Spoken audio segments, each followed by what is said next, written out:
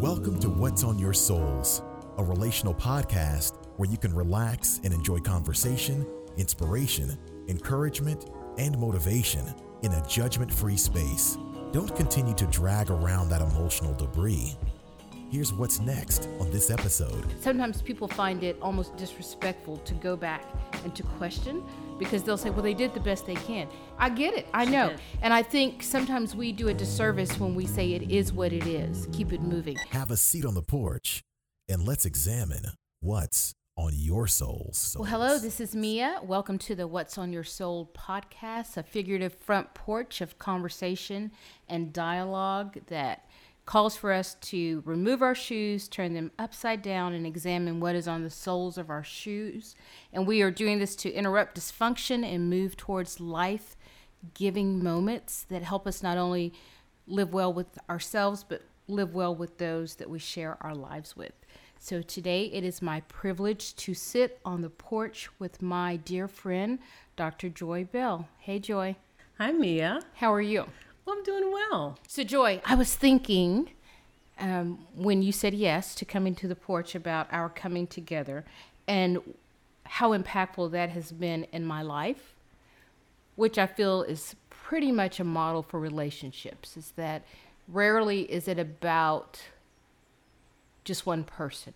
It's the reciprocal gift of being in proximity to someone else and the lesson that they're going to teach you. And I think sometimes people think the lesson is always like what not to do. But sometimes the lesson is what is possible and what to do. And it feels very gracious having you in my life. And so I thank you for being here. It's been good for me. Has it been good for you? It's been good for me. You are a unique person, and I'm a middle child, so I feel unique as well, Mia. But it's like, a kindred spirit, if there is one. So it definitely has been a gift to me, a blessing to me to have this opportunity over the last year or so to get to know you better. I love it. So, I'm thinking about this, Joy. Can you tell just a little bit? Today, of course, we're focusing on who you are as an intentional person, just the essence of you. But I do think people are often intrigued. I have listeners who say, so what does that person do for a living? What is the space that they walk in day to day? Can you tell just a little bit about that? I have the opportunity to work with children and adults in a school every day. And so I am in leadership at a private school here in Dallas, and I enjoy the opportunity to not only to pour into lives, but also to see them grow, to see them blossom, to see them transform, to see them change. And so that's what I do every day. It's not a title for me. It really is a calling. It is a feeling that I have when I engage with those people every day. And so it is a blessing for me. I don't know if you have taken this from education, but I did when I worked in the field for several years. It almost holds you accountable, right? The wonderment of a child, the curiosity, the quick to forgive, the joy, the happiness. It's such a contagious and constant reminder of what it is we start out with. Do you agree? I do agree. I think there's something that's in a child's eyes. In many ways, I am a gatekeeper for those children. And so, when I have difficult conversations, I always remember that, because the decisions that I will make will impact them for years and years to come.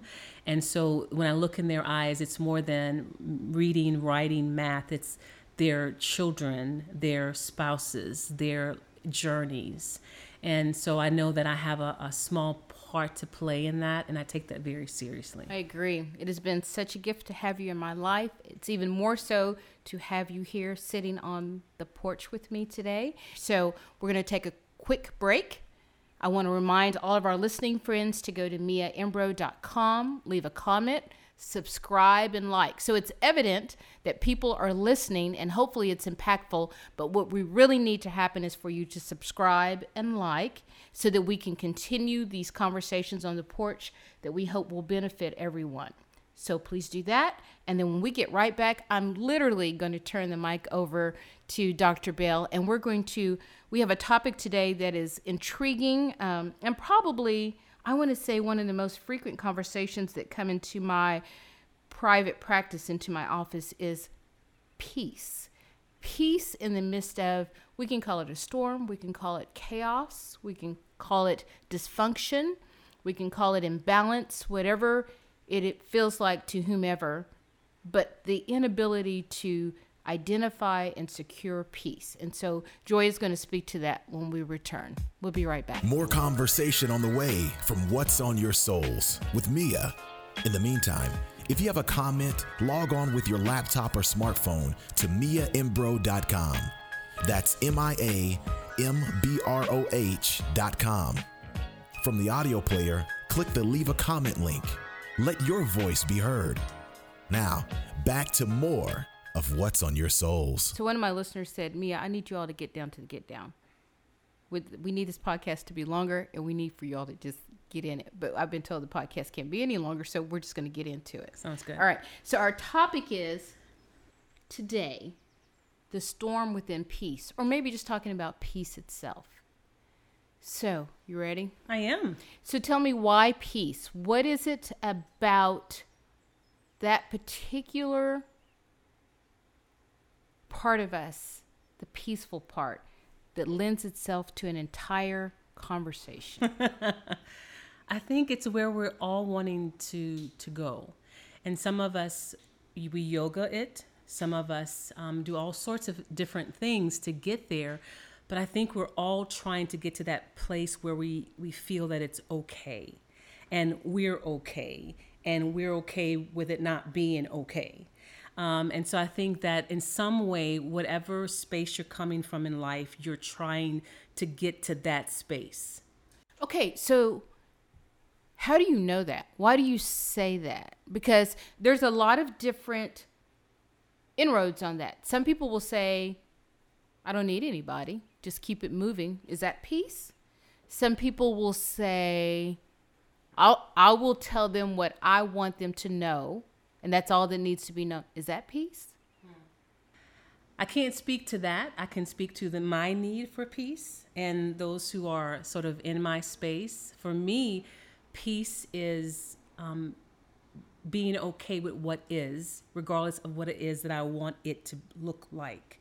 So in my life, peace looks like I'm okay, even though all is not well, I am still well. And so that's sort of the space that I look at peace with. And I think that for me, I'm a little older, not that much older than our host here, but I'm a little older. Dr. Bell is not old. I'm so sorry to interrupt you.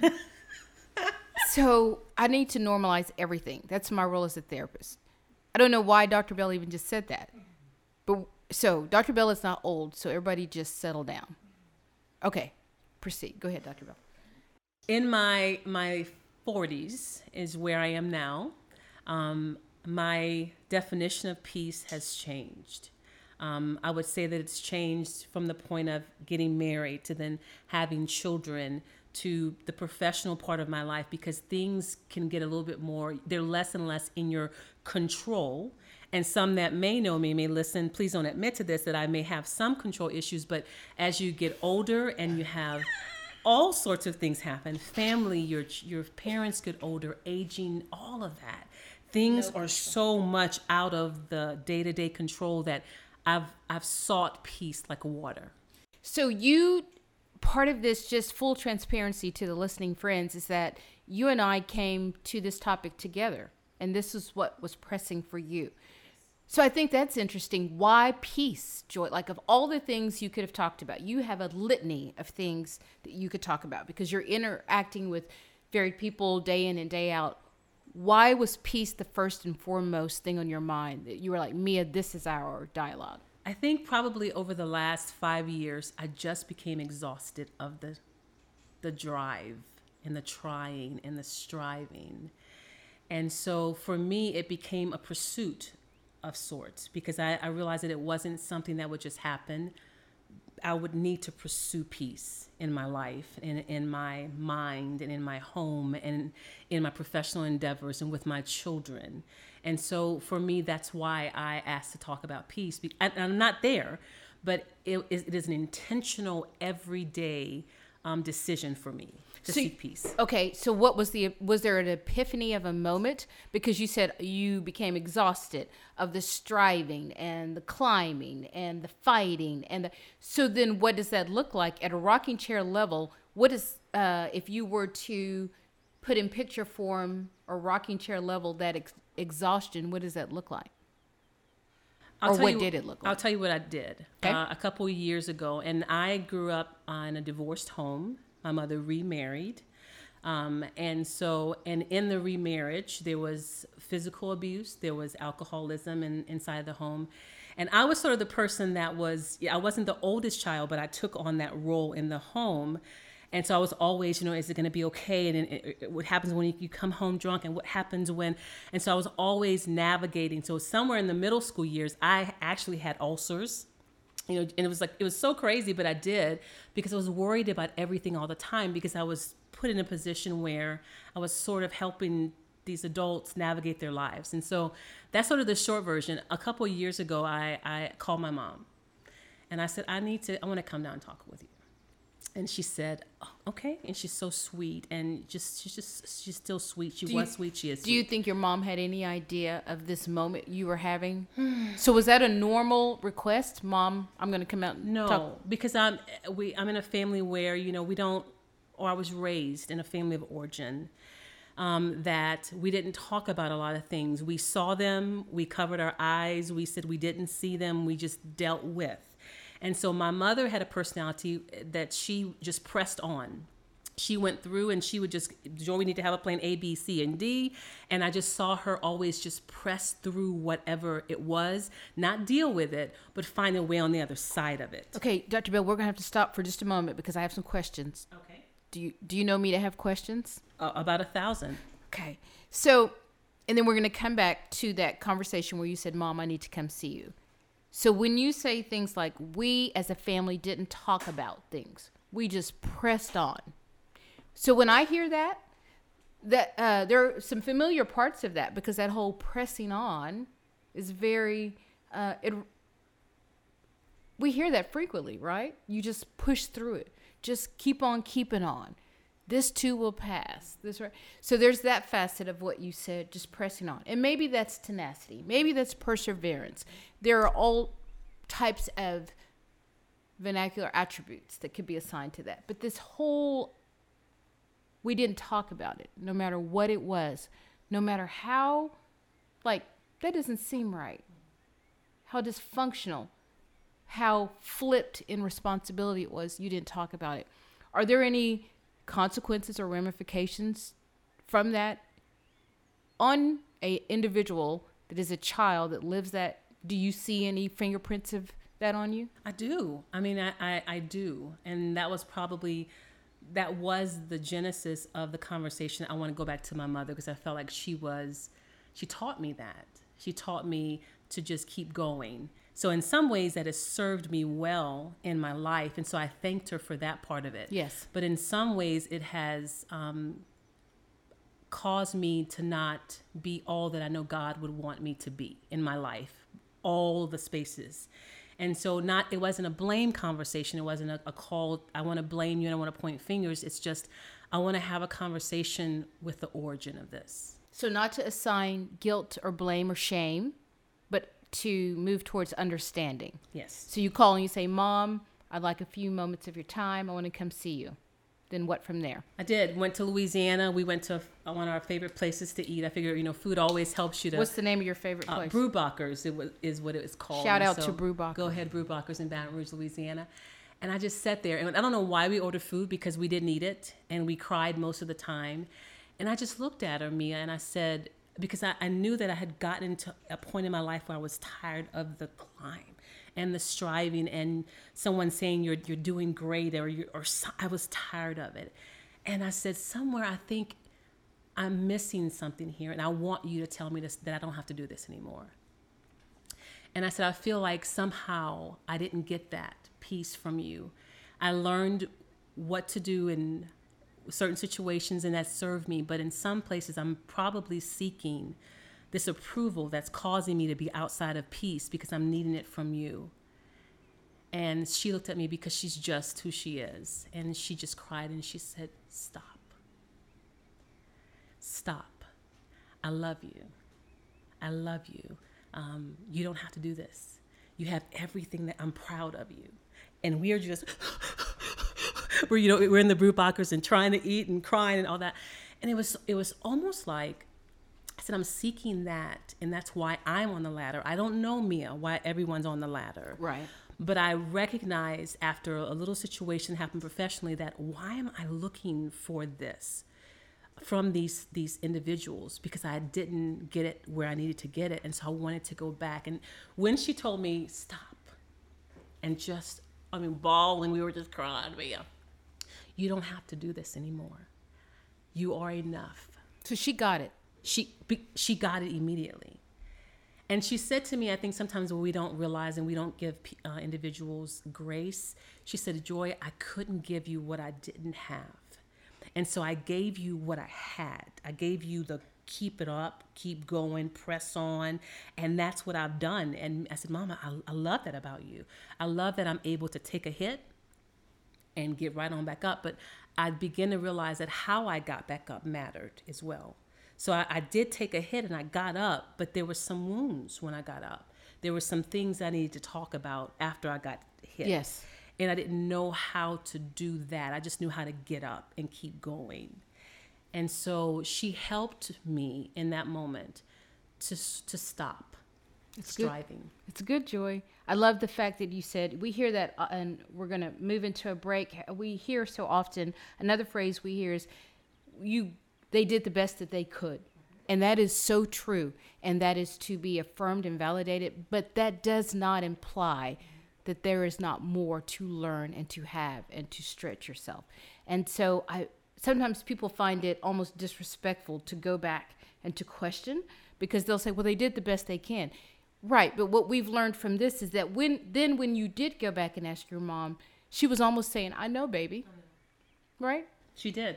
I get it. I know. Did. And I think sometimes we do a disservice when we say it is what it is. Keep it moving. Sometimes you do go back. And you go back and you say, I want to understand more. I want to implore of you. I want to know. Not for blame reason, but for full understanding. And many times that time is redeemed. Yes. And it advances you in a way that you could never imagine had you not. And so you asked me why I chose this topic. I chose it because I'm no longer on that climb. And every now and then, Mia, you sort of revert back to what you know, but it doesn't feel comfortable. And when I feel that sort of wheel happening, that's not who I am anymore. I don't need that part of me anymore. I can still get to my end without being out of peace. This is good, Dr. Bell. We are going to take a break, and then we'll be right back. While we're having great conversation with What's on Your Souls with Mia Imbro, we wanted to thank you for listening, and we look forward to hearing from you at miaimbro.com. There you can get caught up on previous shows, comment, or even give us feedback. All right, let's get back to our final segment as we wrap up What's on Your Souls. This is so good. This is so deep. I wish we had just days and days for this. But I was thinking after you spoke, the thing that resonated with me is it sounds as if you're saying you grew up in a family of origin that was not peaceful. Chaotic. So here's the question I have for you. If all you ever knew was chaos, because I deal with this a lot with people as clients in my practice, all they know is then what they then continue to put on every experience and relationship thereafter. Does that make sense? So if chaos is their norm, they either are drawn to chaos or they continue to create it, whether covertly or overtly, they continue to create chaos. And sometimes they're even like, what is happening? But they know that they've thrown the landmine right out, but then they're surprised that it's blown up. But it's because that's what they've known. So how then would you even consider, identify peace as the commodity you were seeking when chaos was the fuel in your tank? I think it's probably the marriage. And I know my husband's going to listen to this at some point. Shout Don't out. take any credit, Shout out to Kedron Bell. Shout out to Kedron. Yeah, there we are. I think it's the marriage because Kedron grew up in not a perfect home, but he grew up in a 2-family home. I mean, Mia, I went to, I think, 5 elementary schools and 4 middle schools and 3, always moving. And he grew up in one house and they lived there and that's where they were born and all that. And I think what I realized when I got married, and it wasn't immediately, years into, that he would just say, Joy, it's not that serious, or it's okay, or it's not that big deal. I'm like, what do you mean it's not a big? Did you do that voice? Yeah, I was always wanting to shake him to some space that was familiar to me. Oh, wait, let's just stop for a moment. Can you repeat that again? I was always trying to get him to some space that was familiar to me. And the chaos was familiar to me. If he'd said, oh, well, that makes sense, Joy, I was like, say it louder, or say it stronger, you wanted more of that chaos in it. Yes. It's like almost yearning for it. And that doesn't work real well in a marriage. So I think you said, well, how did I know it doesn't work really well? Because I don't want to come home to that every day. He doesn't want to come home to drama every day. Did he tell you he didn't want to come home to that? He did. And I think he didn't have the language probably early on, but he did later on. And it was sort of like, maybe this is not normal. Maybe we should be, happy every day, eating our cookies and stuff and just like, just laughing. But I was always brewing some sort of something to get them all riled up. Did you have theme music playing in the back? I think so. In your head, you just like, it was let's like, get it. Let's do it. He's like, you were always like, he would always tell me that I had loaded words. Is what he, very early on. He said, and I'm like, me? Okay, stop for a minute. That feels familiar. So that means that what you were saying is not what you really had something behind that. Yes. And he could discern that. Yeah. And I would tell him, no, like all I meant was to say was, and he's like, that's not what you meant. And that's not what you said. Oh my gosh. As Louisiana, I don't know, maybe in the South, they call it nice, nasty. And I never saw myself as that person, but that's really how I learned to function in this sort of nice, nasty way. But I was doing it inside of my home. And it wasn't working really well. Mm-hmm. So when you said, when did you know to stop? It wasn't the children because they garner other things, but it was wanting peace in my own home and not like really starting to think, well, maybe these words are loaded. Maybe I am wanting to get him riled up so that we can have a good argument and then we're okay again. Because I was used to that. And what do you think that would say to you? So this whole you cared. Like I would tell Kedron, he was always like, it's okay. I'm like, I need you to care. Like, I need you to like show all of this, whatever I was looking for and used to and accustomed to and seeing between my remarried parents, that meant we cared in some way. We cared hard and long and loud. And Kedron was just not that person. He didn't grow up that way and he didn't know that. And it was unsettling. And from the very beginning, he called me out on it. And I would probably, if I were honest, I'd say it took years and years for me to go, maybe there's some truth. And it took me years probably because I began to see it professionally as well.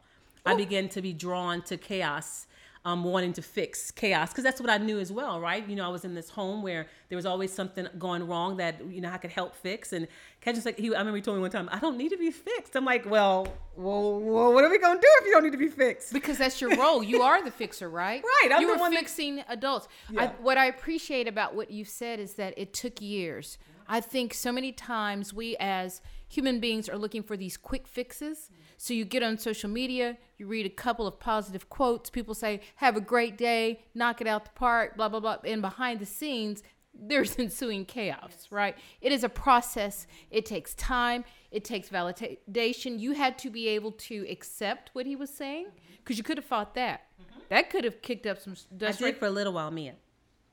But I stopped because I wanted to be married. I love Kedron. And so I wanted to acknowledge what he said, the truth of what he said. So my mother, that conversation came a lot later. Kedron came a lot earlier. Yes. Because he, for me, I always was tied to the family of origin, but now I want to keep the family that I've built intact. And so it was important for me to be honest and say, you're right. And that was loaded. And I was trying to get a rise out of you and all those sorts of things. So, but now I don't know. That's kind of where it began for me, and it maybe ended with my mother. It's pretty cool. Okay, so of course, time is not on our side. I want you to tell me if you were to talk to the listening friends today and say, so these are your takeaway observations pertaining to peace, how to pursue it, how to be mindful of it, how to digest it, how to make it a part of your countenance. What would you say that is? I would say find out why you don't have it.